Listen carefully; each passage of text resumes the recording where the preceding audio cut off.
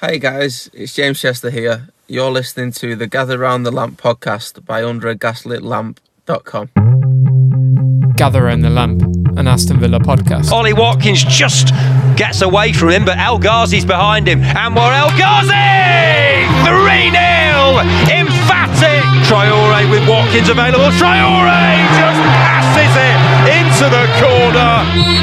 Big moment for him. It's Young. Crowd full silent. He slides it into the net.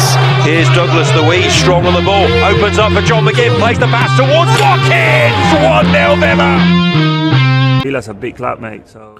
Hello and welcome back to Gather Round the Lamp, an Aston Villa podcast brought to you by UnderAGaslitLamp.com in association with Manscaped.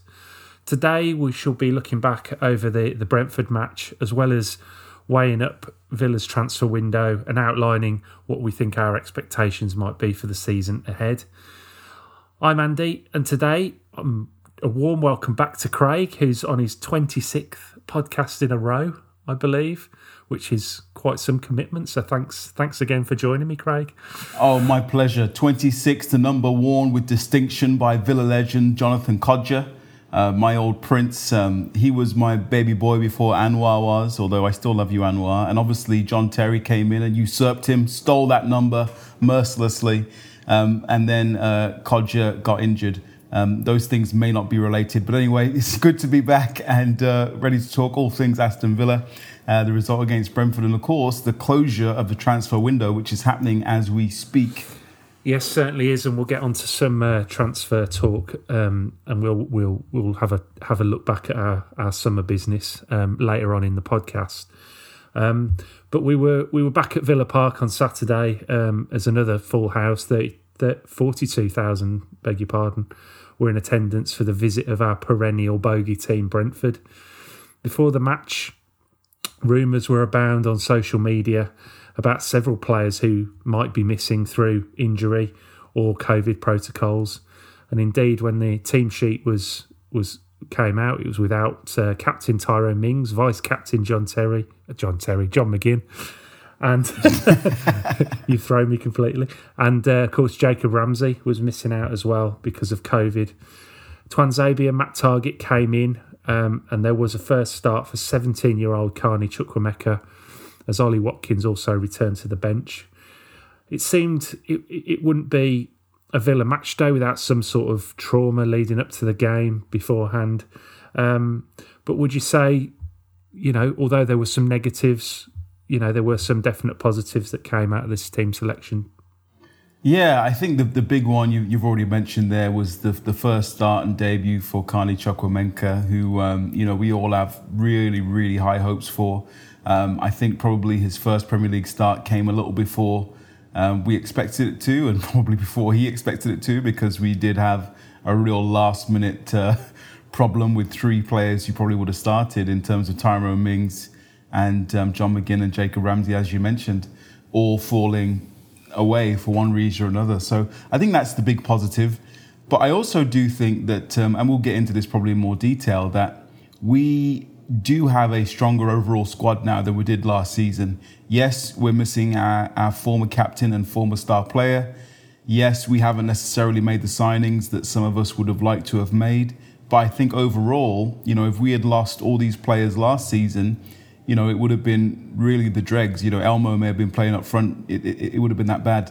So I think there are some positives to be had, and I think that it was really a Villa team missing 5 or 6 or 7 key players, and they for my money should have beat Brentford. So that's the positive, that I think the squad overall is stronger. And for anyone worrying about that team on Saturday, you will never see that first 11 lineup for Aston Villa again. It's never going to happen. So, no, I mean it did feel like a bit of a disaster, really. Obviously you hear the rumours, but you sort of think, well, maybe not. And then more and more rumours started. I heard rumours about Buendia and Ings being out because of COVID, and you sort of think, is this game actually going to go ahead? But of course, in the end, it was kind of the main ones that we mentioned. And for me, obviously there was Carney coming in midfield, which was very exciting. but also great to see Axel Tuanzebe making his first league start of the season.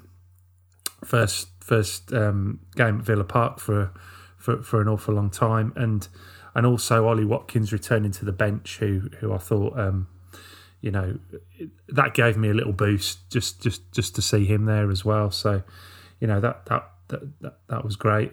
But I mean, Villa started pretty slowly and were punished for some quite sloppy marking as the ball broke and eventually found Ivan Toney. And he dispatched, very, very, very comfortably before sort of strangely doing a Zulu sign in front of the Holte End, which was quite amusing. Being there in the stand as he did that, it was a bit random. But this felt a little bit like the Watford match, sort of the start of that game, with the Villa defence slow to react and looking fairly disorganised. Is it fair to say that there are some concerns about the defence at this point, or is it simply early season teething problems and a result of missing sort of key personnel? I think it's a combination of things, Andy, but I do have concerns about the defence. I was upset with that goal. It was a crap goal to concede. You just don't leave the star player of Brentford, a man who scored, I think, close to 40 goals last season in Ivan Toney. You just don't leave him unmarked on the penalty spot. You just don't do it. It's just really as simple as that. There's no excuse. I'm not going to apologise for anyone because even though, yes, there were some changes to the back line and yes, there were some changes to the team, if there's one man on that Brentford side you don't leave unmarked, it's him. Douglas Luiz also probably has a question to answer about not blocking the original cross.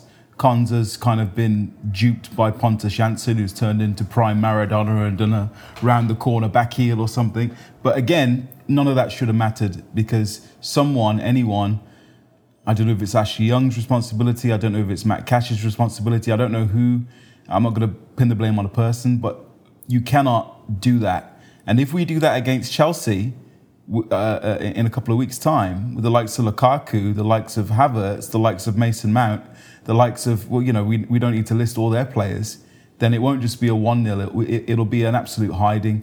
We have to get the basics right. I begged last week on this show, I begged for a clean sheet. I said, let's park the bus, let's play negative, let's keep a clean sheet, because you always back our forward players to grab a goal. And we saw that with Buendia's beautiful goal, which we'll talk about in a minute. We didn't do it.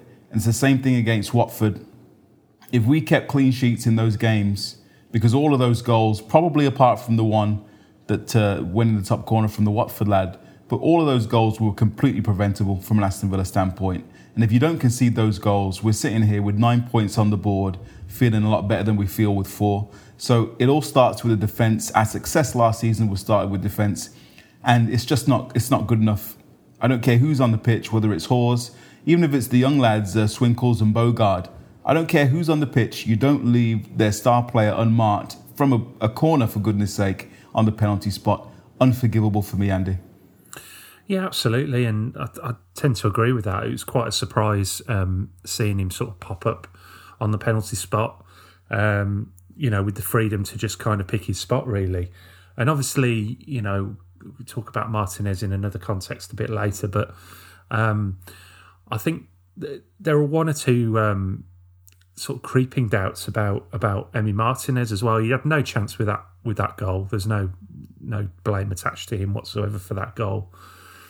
But I do feel that he's not been quite the assured presence in goal that I expected. Just a few things, obviously the rashness coming out and clattering Wilson. Well, that was an assault. That was an assault, wasn't it? Let's be honest. If he got sent off for that, we couldn't have complained, could we, Andy?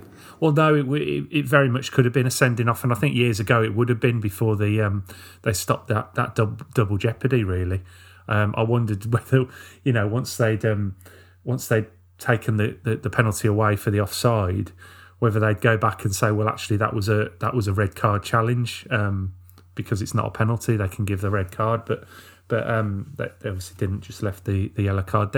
There was that, and obviously the first goal at Watford was a bit, one that he'd like to do better with, I think. And then just occasionally when he has the ball, I feel like he's very hesitant to release the ball and get the attack moving at times. I'm not sure if that's something that's come across to yourself, Craig, whether you're at all concerned about Martinez this season. I'm not. The Watford goal was poor. Well, actually, saying that, he's made a mistake every game now. Thinking about it, Andy, you've turned me. Yeah, the first Watford goal is not a goal I think he should have conceded. But again, you kind of give him slightly the benefit of the doubt because he had just literally arrived back into training. I think he had one game against Salernitana and then he's into the Premier League. He didn't even have a pre-season after being away, obviously, with the successful Argentina side at the Copa America. And then Newcastle, he's done that assault on Wilson, which we and he were lucky to get away with. And then he got mugged by the midfielder there for Brentford, who's knocked it in. It was like the old Robbie Keane goal that was allowed back in the day for Coventry, where he's just robbed it off the keeper from a who's kicking it out. Now, for me, I know that was disallowed correctly, but for me, I as a football fan, if I take my Aston Villa glasses off, I want to see those goals given. I think if you're cute enough as an attacker, he didn't foul him, he didn't touch Martinez, he nicked the ball off his toe and he's put it in the back of the net. I think that should have probably been 2-1 Brentford, although obviously the rules say otherwise. So, but even allowing that to happen speaks to perhaps that Martinez hasn't been able to fully get his head in the game, and that maybe it's going to take him a lot more time. But having said that, he's gone again, isn't he now? So by the time he gets back from international duty, he's going to be jet lagged and locked in a hotel with COVID protocols or who knows what. So it's not necessarily like he's going to be 100% when he eventually arrives back to us either. No, that's true, and obviously we're going to perhaps come on to that and have a little talk about that in a bit in terms of the Argentina squad. But I'd say I'd forgotten about that particular incident when he had the ball taken off him, and I'm a bit like you. I was a bit confused why it wasn't given, really. But obviously there are rules there to perhaps protect goalkeepers in that instance, which I was quite pleased about at the time. But I mean, Villa weren't behind for too long, as two of the big summer signings combined with Ings playing in Emi Buendia, who turned neatly and fired a wicked shot from 20 yards past the Brentford keeper. It was an excellent way for the Argentine international to open his Villa account and proved to be the goal that got Villa the point in the end. We haven't discussed Buendia too much this season, as he's been sort of somewhat peripheral in terms of the matches so far. But this was possibly his best game, coming in off the right hand side and also working effectively off the ball, I thought. How do you think he's actually settling in, and what more do you think there is to come from him?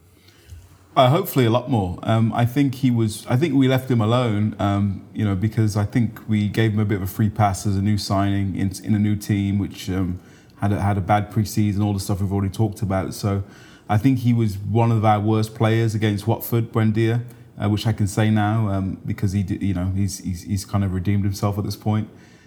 He was better against Newcastle, but he wasn't.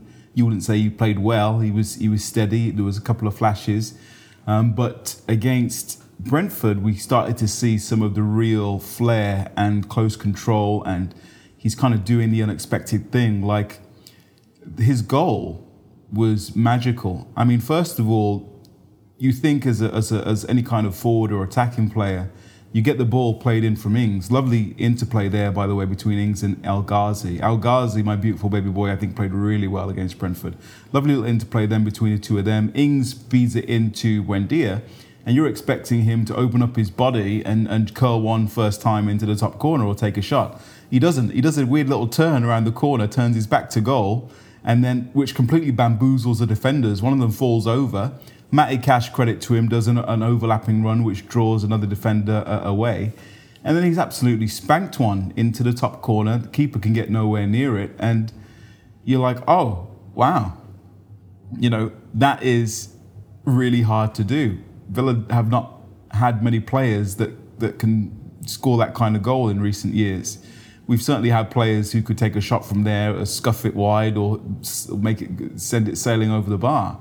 But for him to have the poise on the edge of the area there, I mean, that's not a tap-in by any means. That's a very, very good goal. And he's put it way in the corner where a very good keeper in Raya, the Brentford keeper, could not get near it. So, and it wasn't just that. There was a couple of other touches. He seemed to want less time on the ball, which was a criticism, I think, from the first couple of games. He was releasing it a little bit quicker. He seems to be getting more familiar with his surroundings. And I think that there was certainly flashes against Brentford that Buendia can be a really big player for Aston Villa, and I'm really excited to see him continue to settle. Well, he's another one who's away with Argentina. We'll talk about that in a minute, but I'm excited to see him settle in and begin to take on the mantle as the new number 10, because that's a lot of pressure for him. We haven't spoken about it. Buendia is Aston Villa's club record signing, and not only that, he switched from the number 20 shirt, which he had earlier, to take over Mr. Grealish's number 10 shirt. So to wear that shirt, that's a heavy shirt in Aston Villa's recent history. So I'm excited to see what Buendia is doing, and I'm excited for what he can become.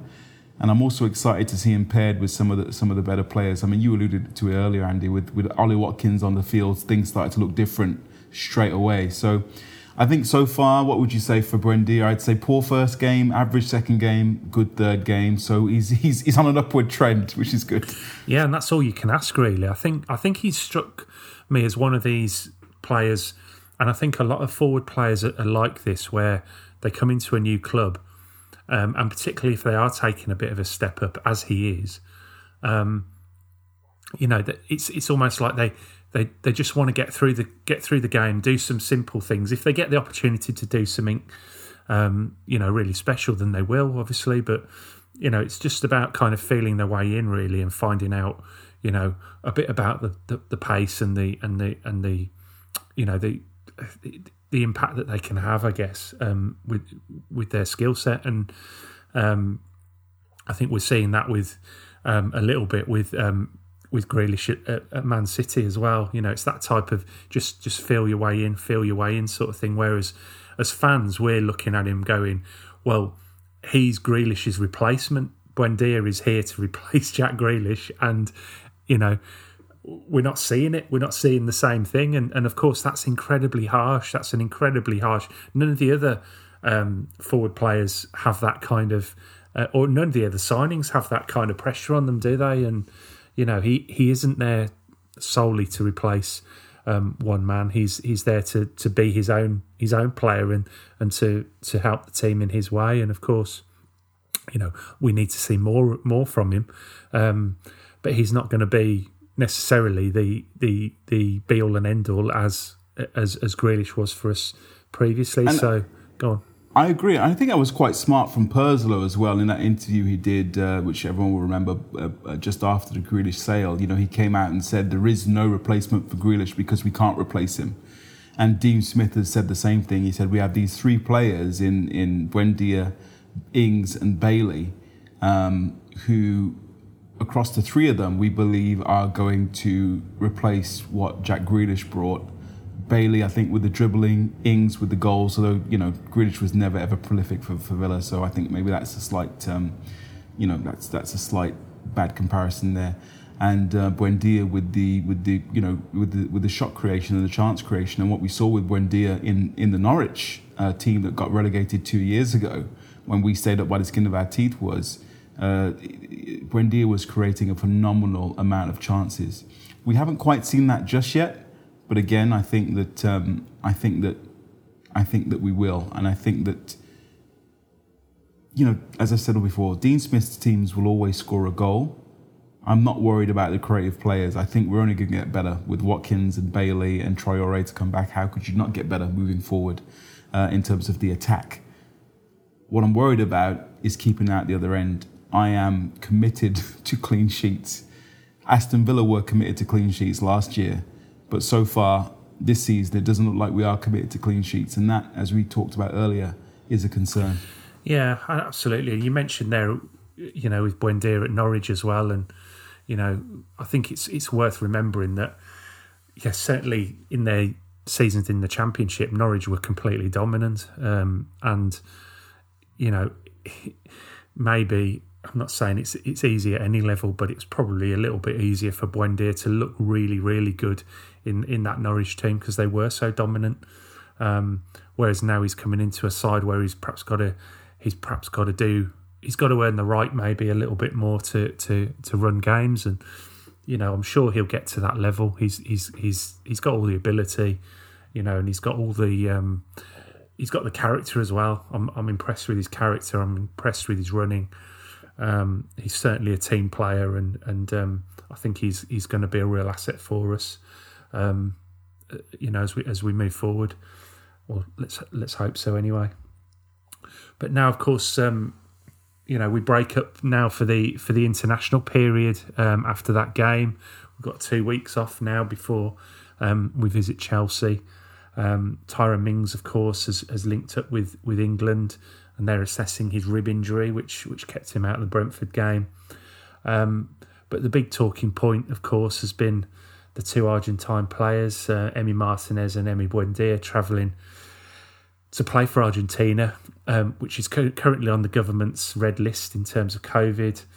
And this means that they could not only miss the Chelsea game, as Argentina have a match scheduled for the day before, but will also be subject to a quarantine on their return, meaning that they'll be unavailable for the Everton home match on the 18th of September at least. So Villa released a statement saying that it had been agreed that both players would miss that third match the day before the Chelsea game, meaning that they would then have their quarantine done and out the way by the time we play Everton the week after.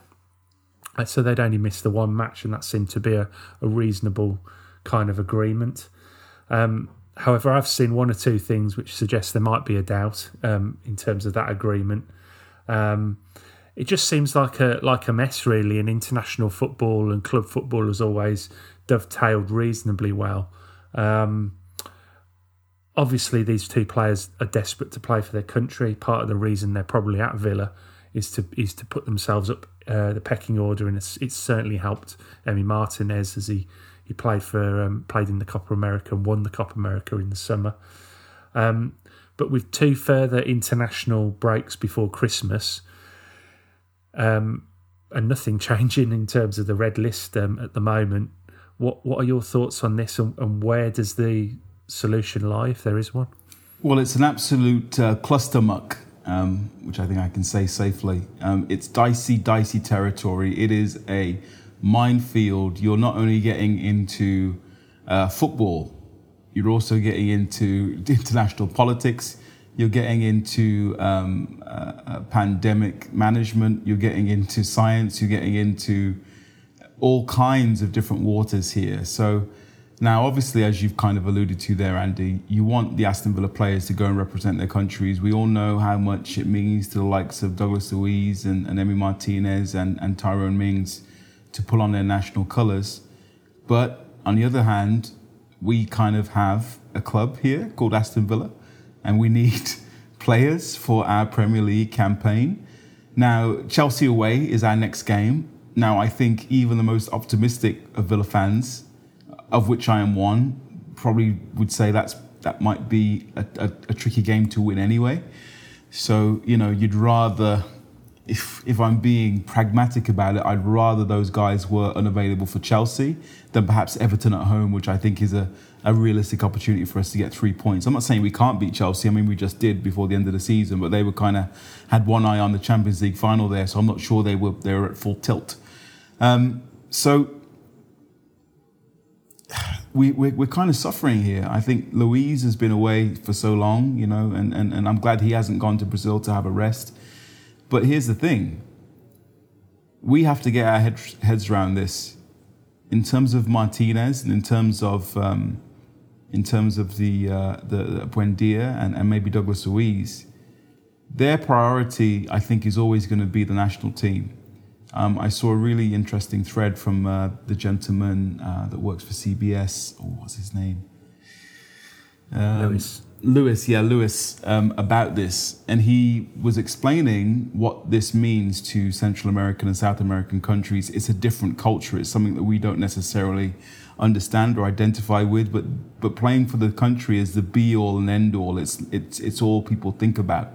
It's not like England players of times gone by who'd pull out with a sore fingernail because they didn't really fancy playing in a friendly. It's a different thing for these lads, particularly for someone like Martinez, who's in his late 20s, has been waiting for years to get his chance, and finally is Argentina number one. And he wants to maintain that place. I mean, Buendia has just been called up for the first time, but he's still yet to make a senior appearance for Argentina. So likewise, I'm sure he also is really eager to go.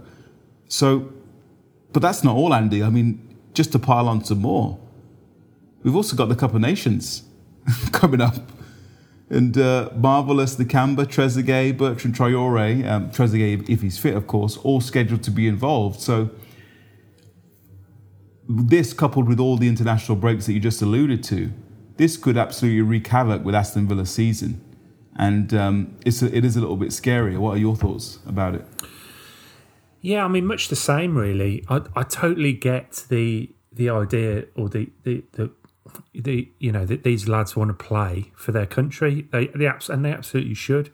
It's only really, I can only really think of the England football team in any kind of sport where international competition is not considered the primary focus. I think everywhere around the world, whether it's football, or whether it's obviously rugby union, cricket, all these things, international competition is the biggest target for any player. They want to play for their country.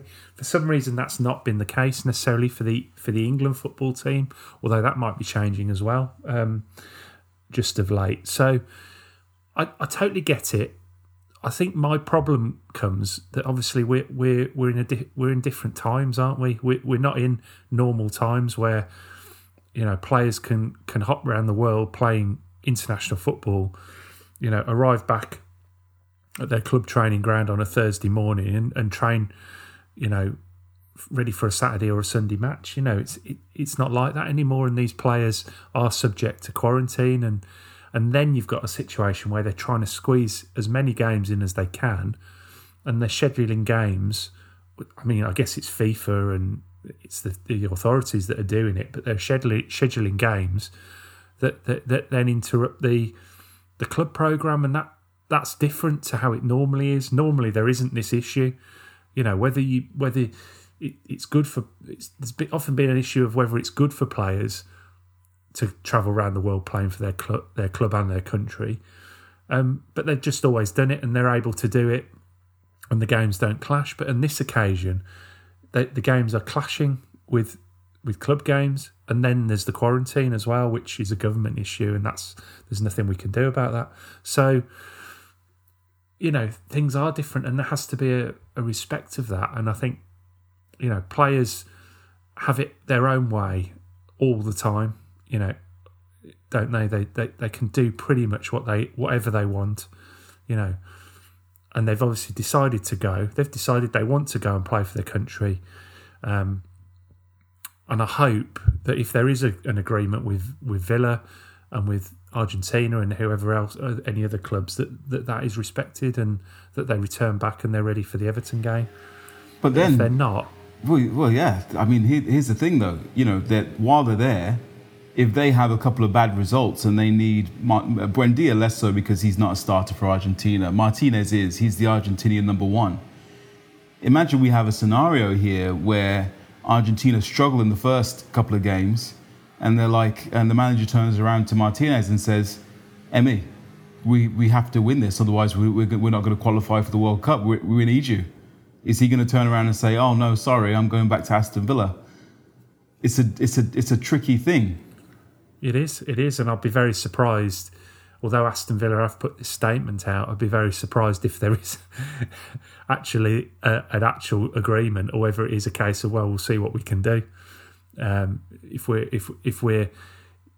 we're sort of sitting pretty after two matches, then we might send them back. But You know, I don't know. I don't know. We don't know what's going on. It's a little bit of an uncomfortable situation. And the worrying thing was that then you get Tyrone Mings, who's always very open and honest. You know, he obviously felt the need to come out on Twitter and say his piece, that he, you know, it was a good arrangement for all concerned, and that suggests to me that it's been a bit of an issue in the dressing room, maybe. And you know, I don't know. Well, I should think it would be, yeah. I think that, you know, you're going to have people saying, you know, the lads have said, look, we're going to go. The club have said, we don't want you to go, or the Premier League have agreed no one's going. Yeah, well, we're going to go anyway. And so they've tried to come up with a deal. So it's really tricky. It reminds me of an ABBA song, really, all of this. And it's money, money, money. Because that's what it's down to. Because this is a governance issue with the bodies that have scheduled these ties. They know that the league is running, but they want to play their games. They have sold television rights across the world for these games. They've sold tickets to the games in the places that are allowing fans, and they have obligations, and they want their pound of flesh, you know. And that's not me pointing fingers at the associations around the world. It's the same here. UEFA are the same. They want their pound of flesh. Common Bowl, CONCACAF, FIFA. Doesn't matter who it is. Everyone wants their games played. I mean, even last year when we had such a truncated calendar, no one came up and said, hey, you know what, we'll cancel the Carabao Cup this season, or you know what, the FA said the FA Cup probably will give way this season, just to give everyone breathing room. No one wants to do that. Everyone wants more from these players, and it's not even considered. So, you know, the players are, you know, a little bit piggy in the middle here as well, because they're being pulled, you know, from two different directions, from their club and their countries. But the players haven't really created this mess. It's the powers that be who just are demanding these games be played, because that's what needs to happen, and that's all there is. No one cares about anyone else. It's a really cutthroat industry, football. Absolutely. For anyone who wants to follow that thread, I've got him up here. I follow him on Twitter. It's Luis Miguel Ekagari. I hope I haven't pronounced that. And that's LM Ekagari on Twitter. That he has a great thread that he posted a few days ago about the significance of South American and Central American players going home to play for their international sides. Well worth a read. From the horse's mouth, from someone who's actually from that culture. If any Villa fans are out there confused or angry at Buendia or Martinez for making the choice to go and play these fixtures. Yeah, I think I read that myself, and I think it's self-explanatory, really. And we should all, I mean, we'd all know what if we were in the same situation, we'd want to go and represent our countries, wouldn't we? And you know, it's absolutely right that they should, but there has to be an understanding as well, I think, of the different times that we're in, and that's on a higher level than those players, you know, or a different level to the players. They don't need to be put in these positions, really. But let's hope that the agreements, if there are any agreements in place, that they're honoured and stuck to, and we have our goalkeeper back for the Everton game, like you say. Well, just speaking about a goalkeeper, how do you feel about Jed Steer, Andy? A promotion hero, yes, but now the rubber is meeting the road, and he's going to be our Premier League keeper for at least a game, maybe 2 or 3. How does that make you feel? Because we haven't signed a goalkeeper. No, and yeah, I'm anyone that knows me knows that I'm a huge Jed Steer fan. I can feel a butt coming here, Andy. No, absolutely, but just from that run, that 10-game run where he was unbelievable, and that penalty shootout where he put himself into Villa history, and I love the guy, and I think he's a very good goalkeeper, and I think he'll come in and do a reasonable job. Like you say, it's a hell of a test, isn't it? Because it's the difference between keeping goal against West Bromwich Albion in the Championship and Chelsea in the Premier League. So, you know, he won't let us down. You know, it won't be him that lets us down, I don't think. And I'm more than happy for him to cover for a couple of games. And of course, that's the reality. You know, whatever happens international wise. You know, these reserve goalkeepers can be called on at any moment, can't they? So I'm perfectly comfortable with it. I like Steer as well, and he is a promotion hero, but I can't help but feel that I might feel more comfortable if Tom Heaton was going to be lining up between the sticks in 2 weeks against Chelsea. But obviously Heaton was allowed or chose to move on, for whatever reason, to be Manchester United's 52nd choice goalkeeper, which may be a decision he might not be loving now that he could have been starting. He could have got his place back for Aston Villa. You never know, but he's moved on for whatever reason. And but I do trust Steer. He's a steady Eddie, and I think he's going to. You're right. He won't let anyone down. That's for sure. Yeah, absolutely. And it might be an interesting afternoon at Stamford Bridge. But just getting back to Buendia on a different note, I'm just wondering, Craig, when he's obviously had to rush off. He's probably had an awful lot of time, to pack his bag and get everything ready. He didn't know he was going, and then suddenly he's going, and he's not, and he's going.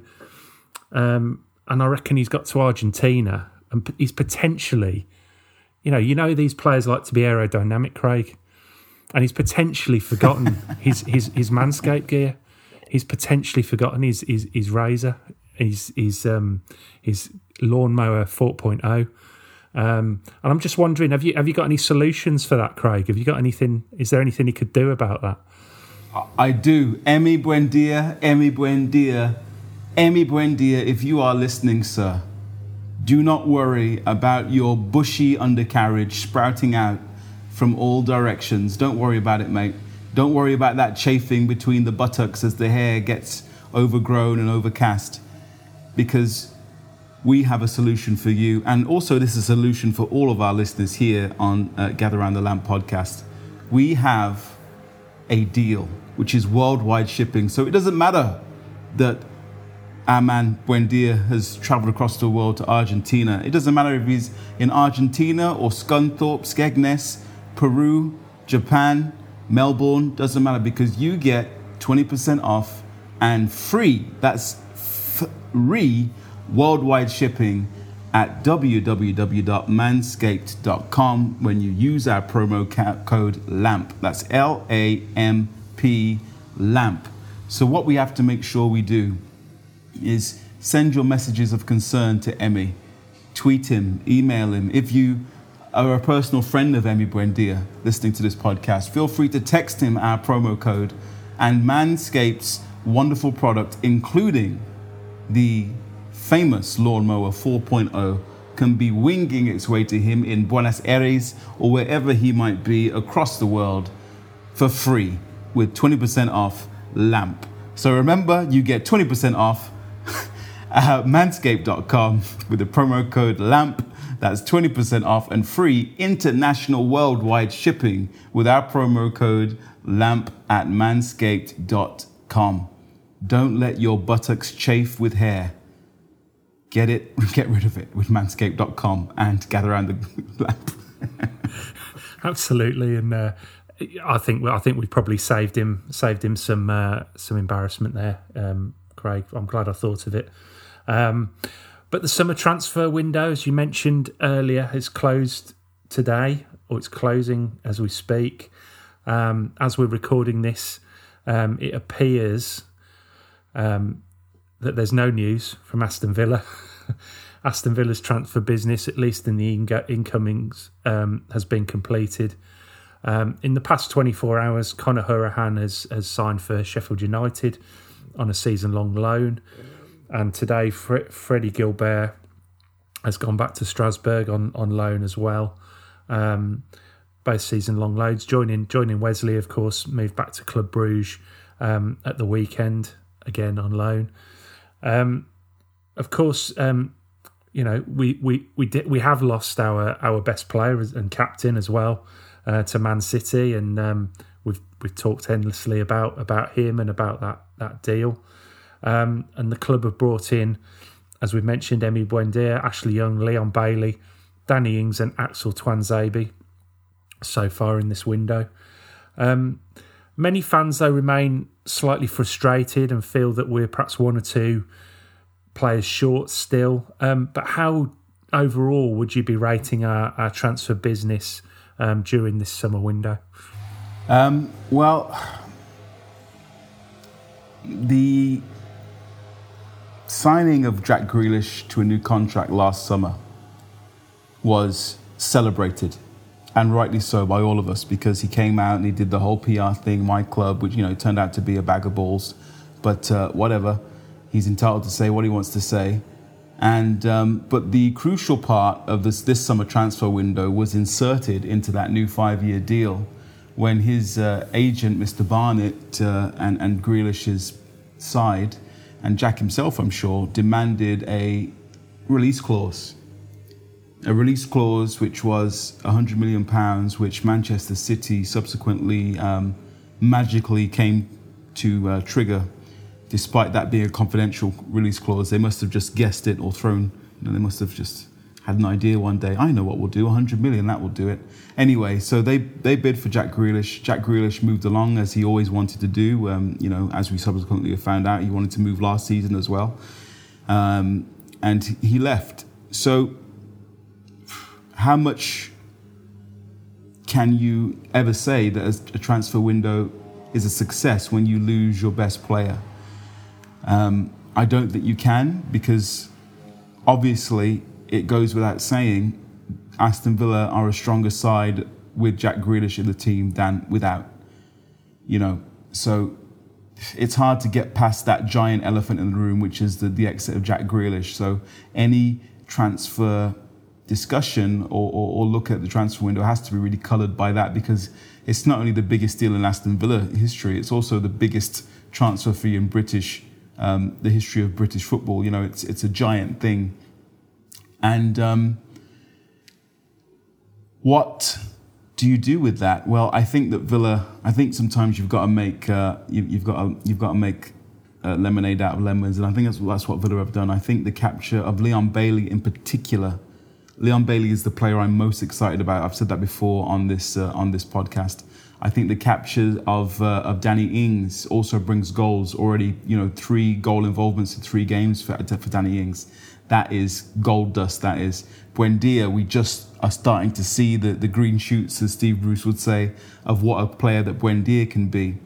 So my hope is, and it's a hope rather than an expectation by this point.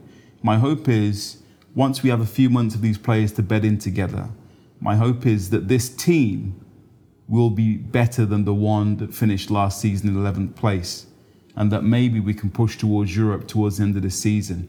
So I think really the true test of our transfer window will become apparent in later days. But it still sticks in the craw. It's still a hard pill to swallow.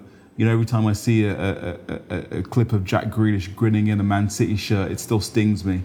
And any conversation that we have has to be really couched in those terms, because again, it's the biggest deal in British history, Andy.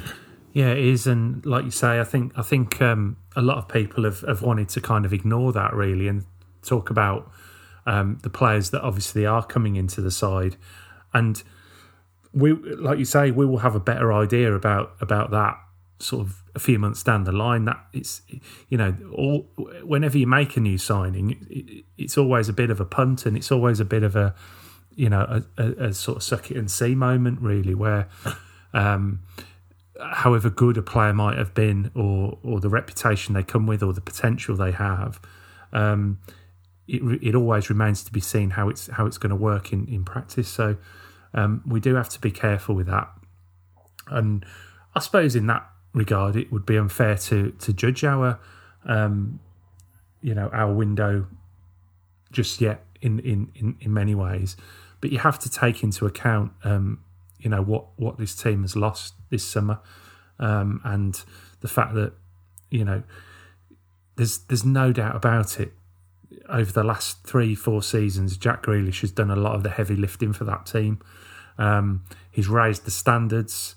He's in his own right been a top class performer in that side, and he's demanded that of others as well, and it has undoubtedly led to us being able to come back into the Premier League and establish ourselves again, and that's in no small. It's not just him, but it's a huge part of what's happened. And not only that, there's obviously the whole kind of thing around Jack Grealish and the kind of Villa being his club, and us identifying with him as that sort of the heart and soul of Aston Villa has gone as well, and we need to replace all that, and it's not easy. It takes time.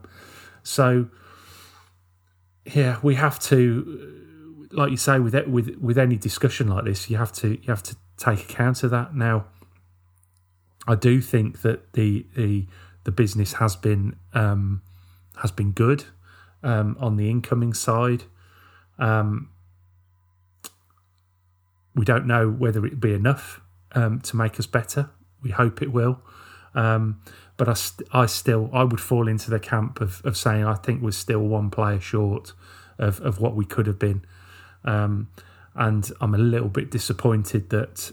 and I don't know. I'm not privy to anything, obviously, but I'm a little bit disappointed that we haven't. You're in the know, Andy. Don't pretend. I really am not. I get all my information from Twitter. So, obviously I just felt like it was an opportunity. A bit of a few teams in a bit of turmoil. Obviously.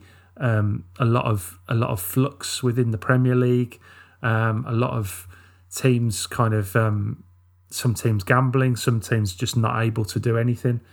It was an opportunity really for us to take the ball by the horns, and I don't like referring to the net spend, but the net spend is in profit, and is that might be a good thing. That might be a good thing for us to be in that position and be able to be in that position. But, could you have just got an extra one or two players, an extra 30, 50 million, and really, really had a good go at the European places this season? I don't know. What do you think? I think there's a couple of things there. I think the first thing is that I think you've said yourself, Andy, and if you haven't, I feel like someone has. Maybe it was Mark or maybe it was Daniel. We can't go around spending 100, 125 million every summer. It's not sustainable. You can't do it. There is going to be a point where the spending slowed down or stopped, or you're looking to the youth team. Now, I also think that none of us were expecting that to be this year. We thought probably one more year, let the kids develop a little bit more, but they've chosen not to do that. The second thing I would say is that it becomes tougher and tougher the higher you climb to get players that improve you. So yeah, no doubt Villa could have spent good money on, Premier League players like that could come in and keep us where we are. But to get the right players to push us into Europe, you need European players. European players are playing in Europe and will want to play in Europe, or in order for you to attract them, if that makes sense. So it's kind of a chicken and egg scenario.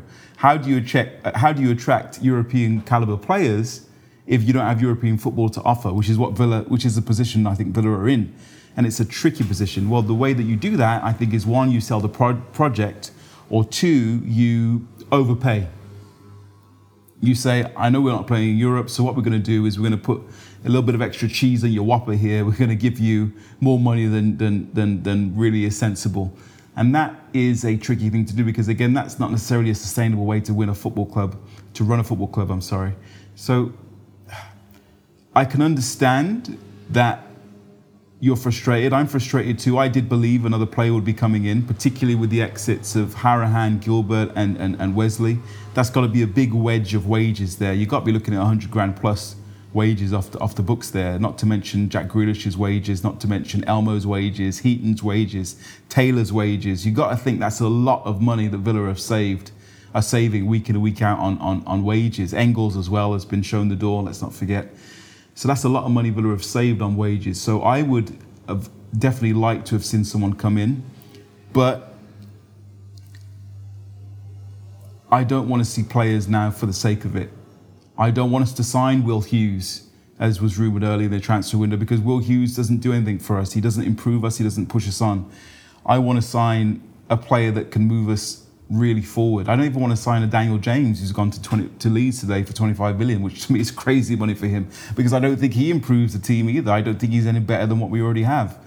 So if the players, if the powers that be believe that the players to progress us to that European stage are not available in this window, you have to probably give them the benefit of the doubt at the moment, given how good they've been to us and how successful they've been.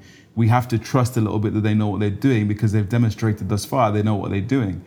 But that doesn't mean we don't remain vigilant. It doesn't mean we don't remain critical. If this continues into January, into next summer, they're not investing in the way that we think they should, or in the way that they need to progress, then I think we can start to get maybe hit the panic button. But I don't think we're there just yet.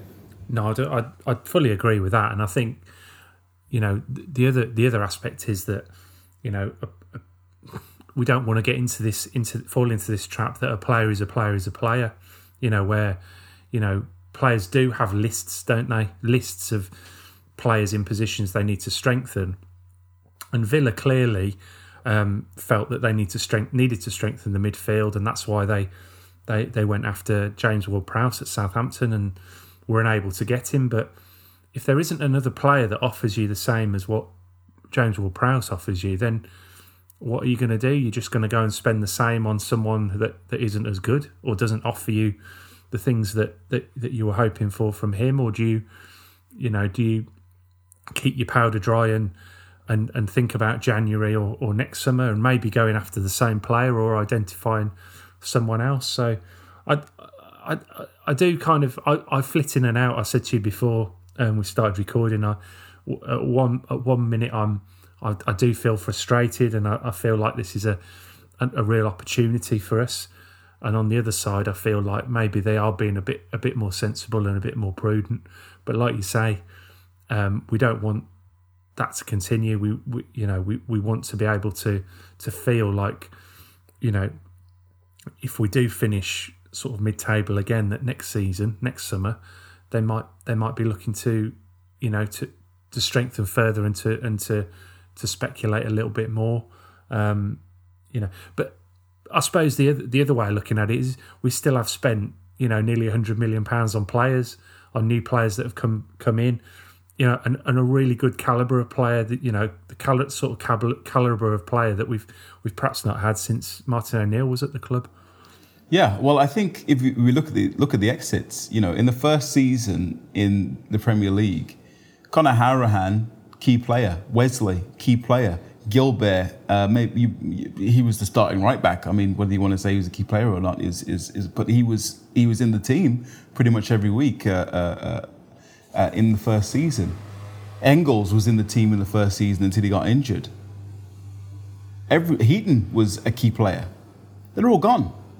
And this is only 2 seasons ago. So we're just moving so quickly here at this point that it's a little bit dizzying.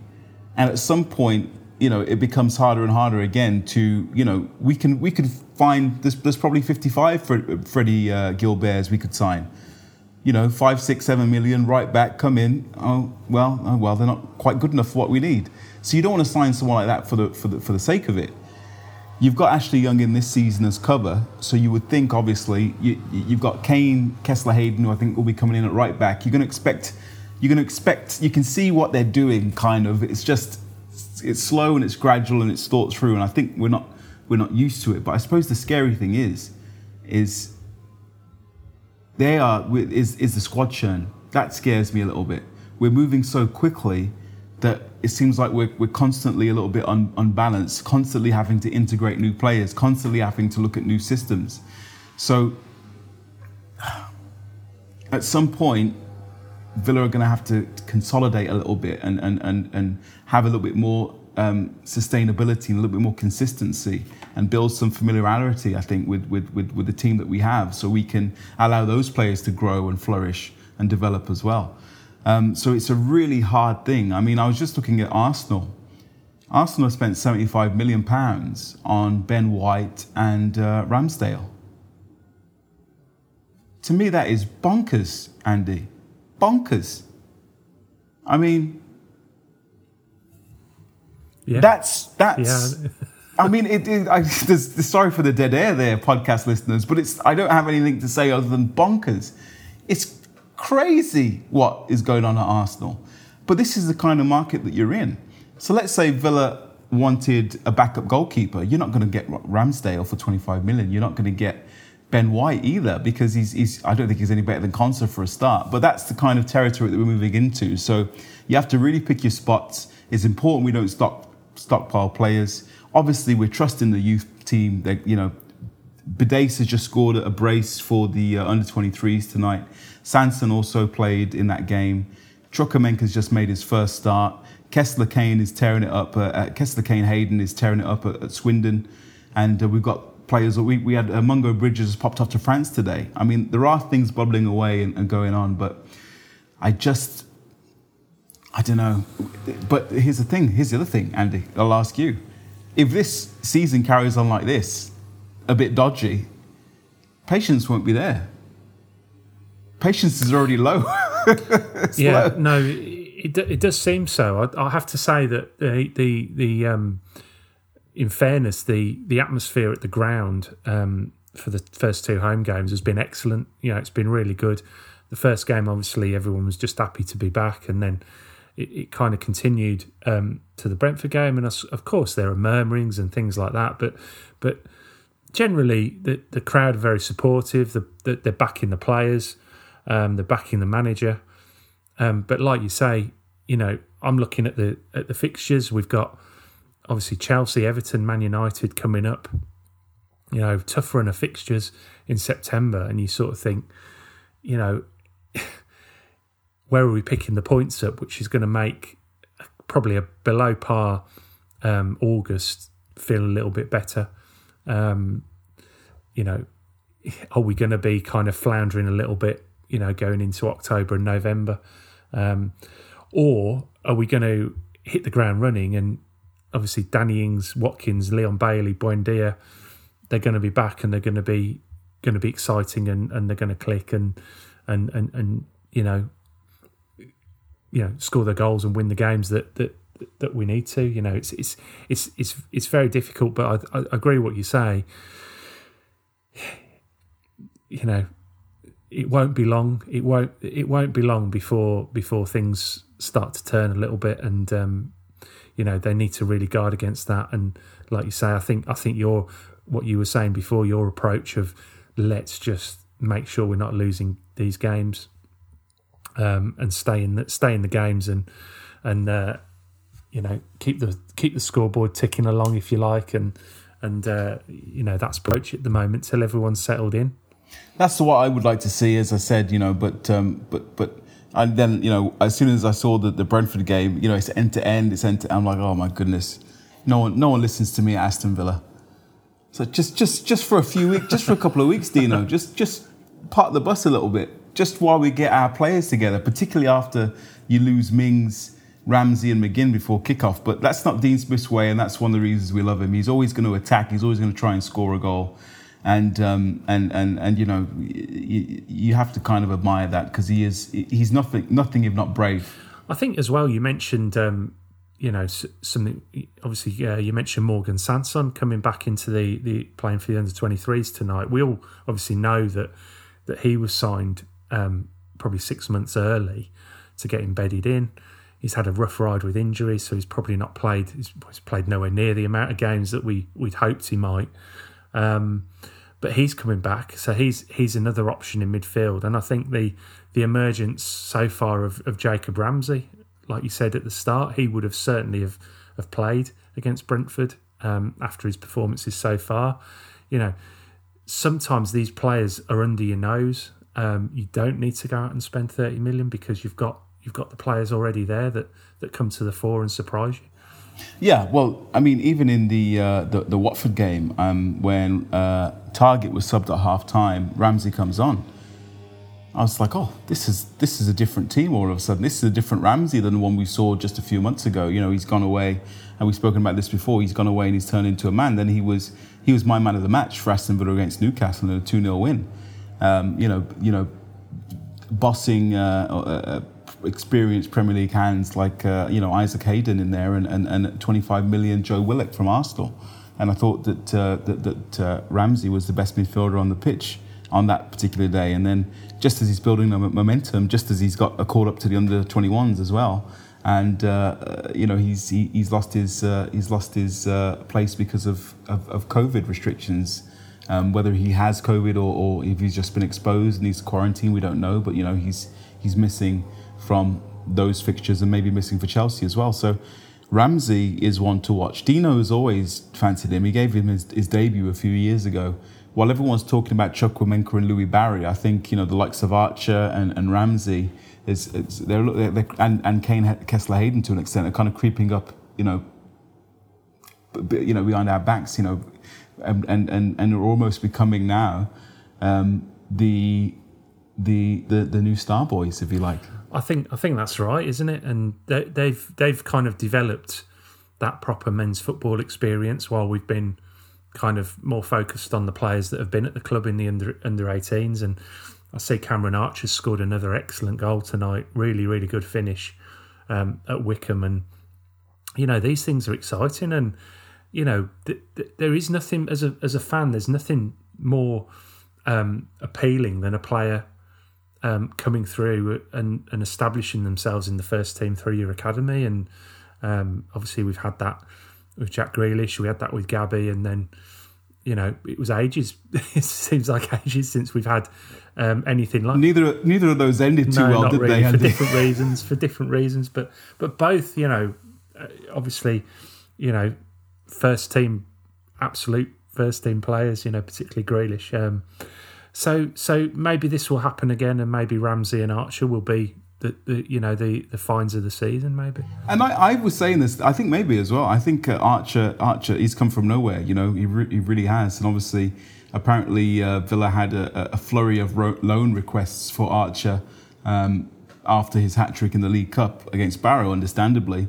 And they've rebuffed all those and said, no, Archer's staying with us. A bit like Dean Smith did with Ramsey, Jacob Ramsey last year. Lots of interest in him. Dean Smith said, no, he's staying with us. And that raised a few eyebrows. And we signed Ross Barkley. And then by the end of the season, all us Villa fans were begging for Ramsey to play rather than Barkley.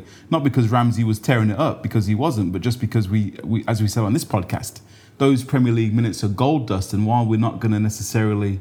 While we're not necessarily going to get the benefit now, we're seeing the benefit of Ramsey having that experience in the first team. We're seeing it now. The experience in the first team last year, we're seeing the benefit of that now in his early season performances. Hopefully it'll be the same with Archer. Hopefully it'll be the same with Chukwuemeka. Hopefully the same with the boys that are on loan as well. So hopefully come August 2022, the transfer window, we'll be sitting here talking about how we only needed to sign a couple of players for big money because actually the academy is producing all these incredible stars. Our new right back is from the academy. Our new number 10 is Chukwuemeka from the academy. Our new number 8 is Jacob Ramsey from the academy. Hopefully that is where we're moving to. Yeah, absolutely. And I will say on that that Chukwuemeka was absolutely superb. I thought, he obviously, I think he had to come off, and he was. There were a few.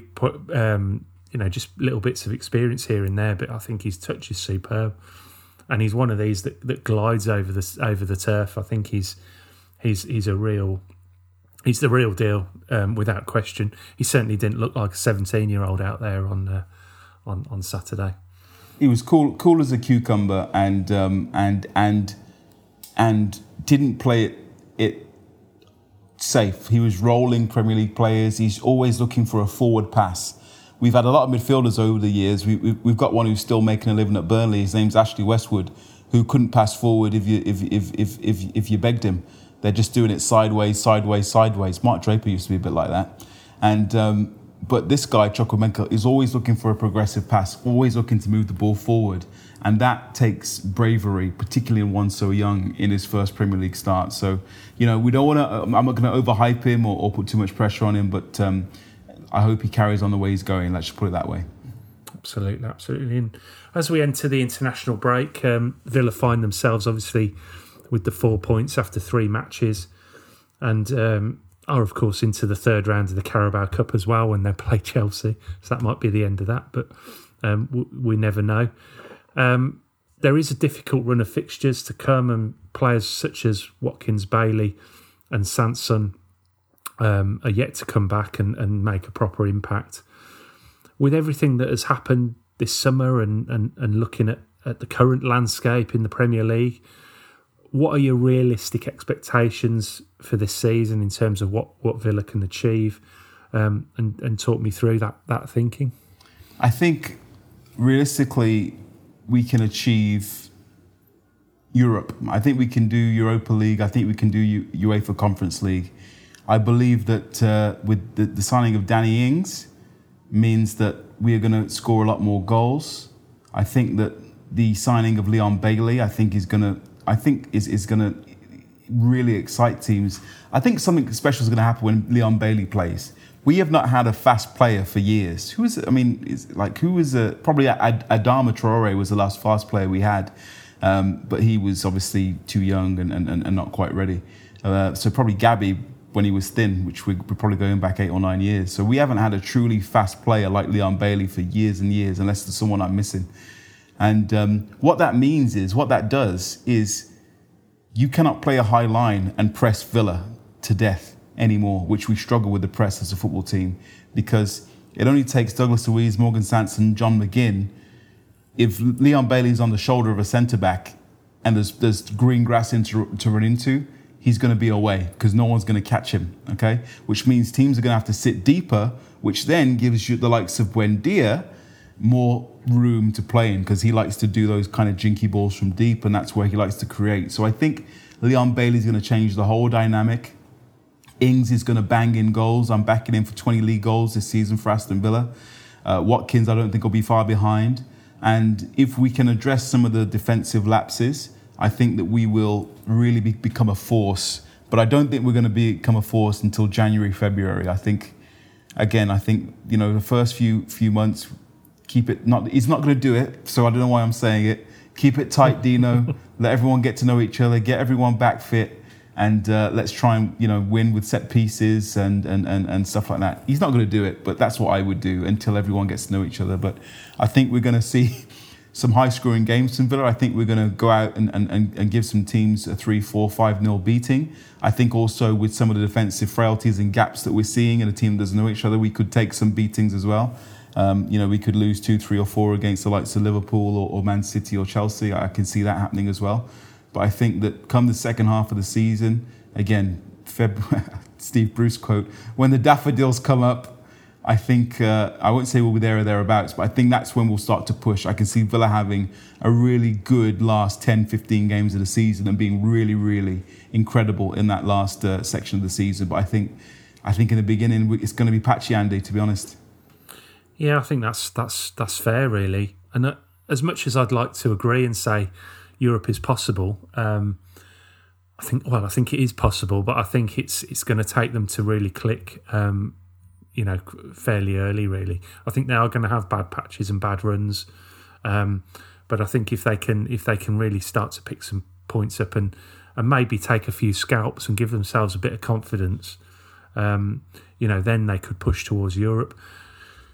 But I mean, it just feels like a long way off, and I think we might just fall short. I'd be looking at, I'd see 9th or 8th as a reasonably successful season now. And of course, before Grealish left, I was very much saying it's top 6 or bust. That was my mantra. But of course, you can't even get close to that as any kind of demand on the team now, until we know what we're dealing with, really. And I agree. I think you've put a real kind of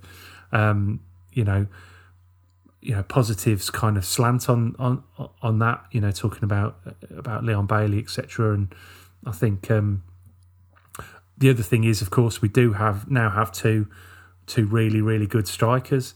One thing I will say is that a lot seems to be said about, there's a lot of this kind of hand-wringing going on about how do we get all these players in the team?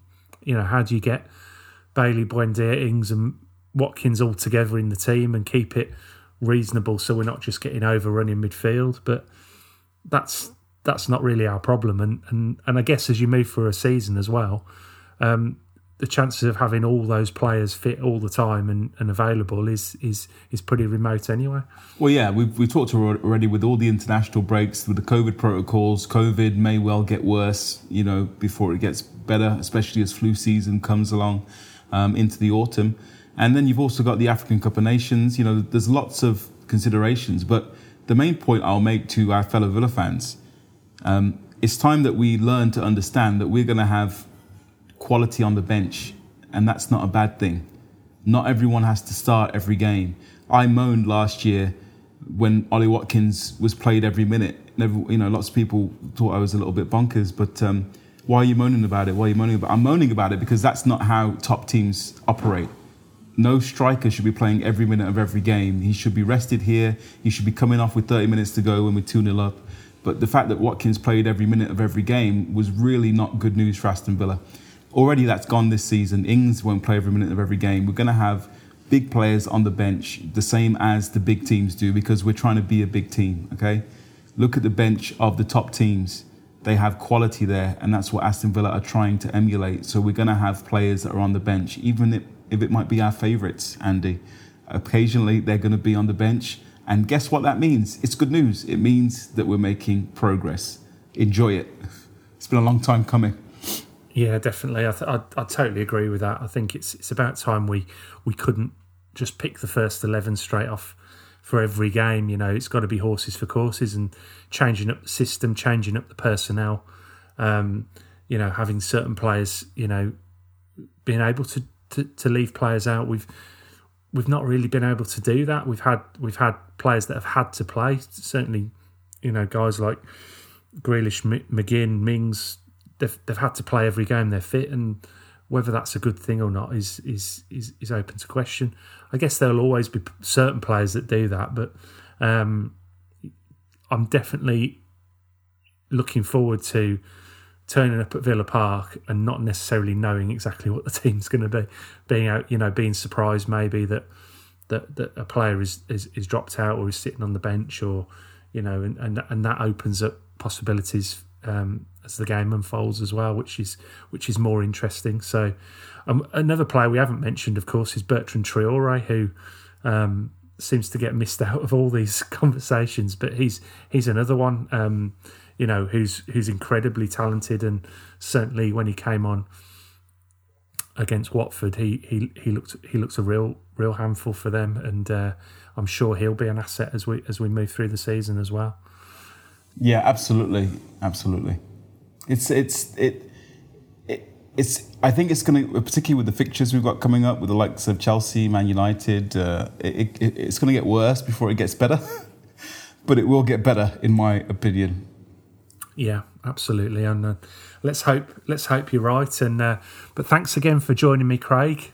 Here's to another 26 podcasts in a row, hopefully, and I'll look forward to that and seeing how the season goes, and having our conversation every week.